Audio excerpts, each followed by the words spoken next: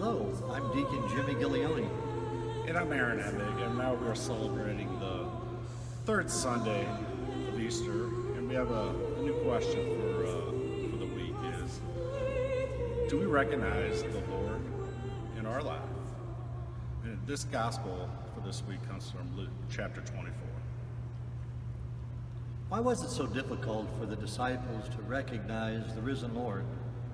They had hoped that Jesus was the one to redeem Israel. They saw the cross, though, as defeat in his life, in their life, and they couldn't understand the empty tomb until the Lord appeared to them and gave them that understanding.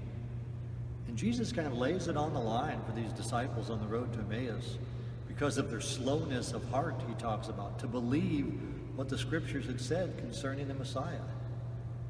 They did not recognize the risen Jesus until he had broken bread with them. Great question. Do we recognize the Lord Jesus in his word, in the breaking of the bread at Mass?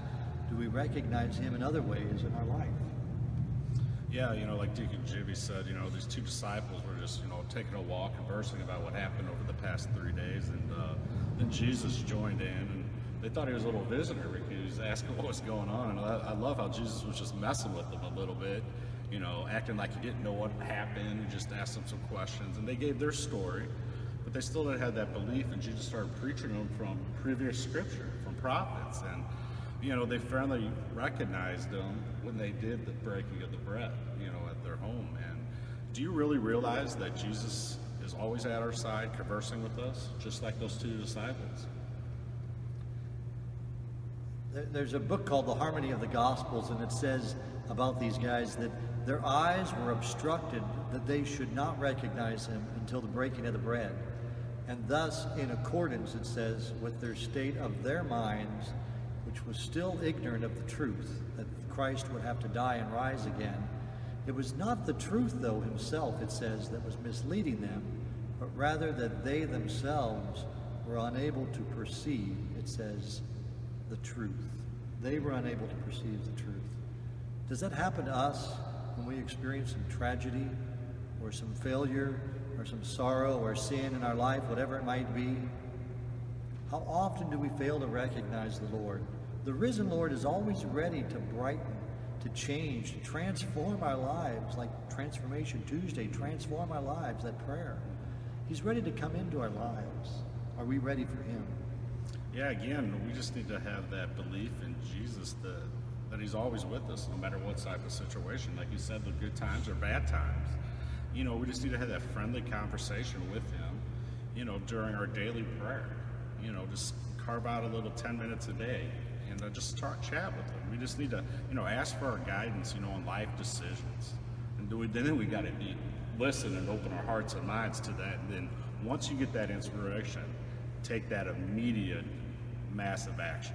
Our wisdom words for the week from St. Augustine of Hippo, who lived in the 5th century. He reflects on these two disciples in the gospel and their lack of perception and understanding.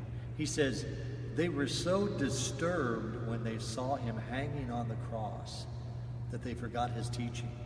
They did not look for his resurrection, and they failed to keep his promises in their mind. Yeah, and our transformation tool again for this season is the Joy of the Gospel, book by Pope Francis. Again, our Papa just wants us to have that joy of reading the Gospel, because everyone interprets it differently, but it still creates that same message. And again, it's getting to know that, building that personal relationship with Jesus, that friendly relationship. And yeah, we're giving out free copies over at Morris Hall every Tuesday at 2:10 p.m., only while supplies last. And then our Transformation Tuesday's prayer. Jesus, how do you want me to transform my life today? Again, Easter blessings to each one of you. May God continue to bless each and every one of you and your families. May he fill your lives with Easter joy today and every day. The Father, and the Son, and the Holy Spirit. Amen. Again, God bless each and every one of you.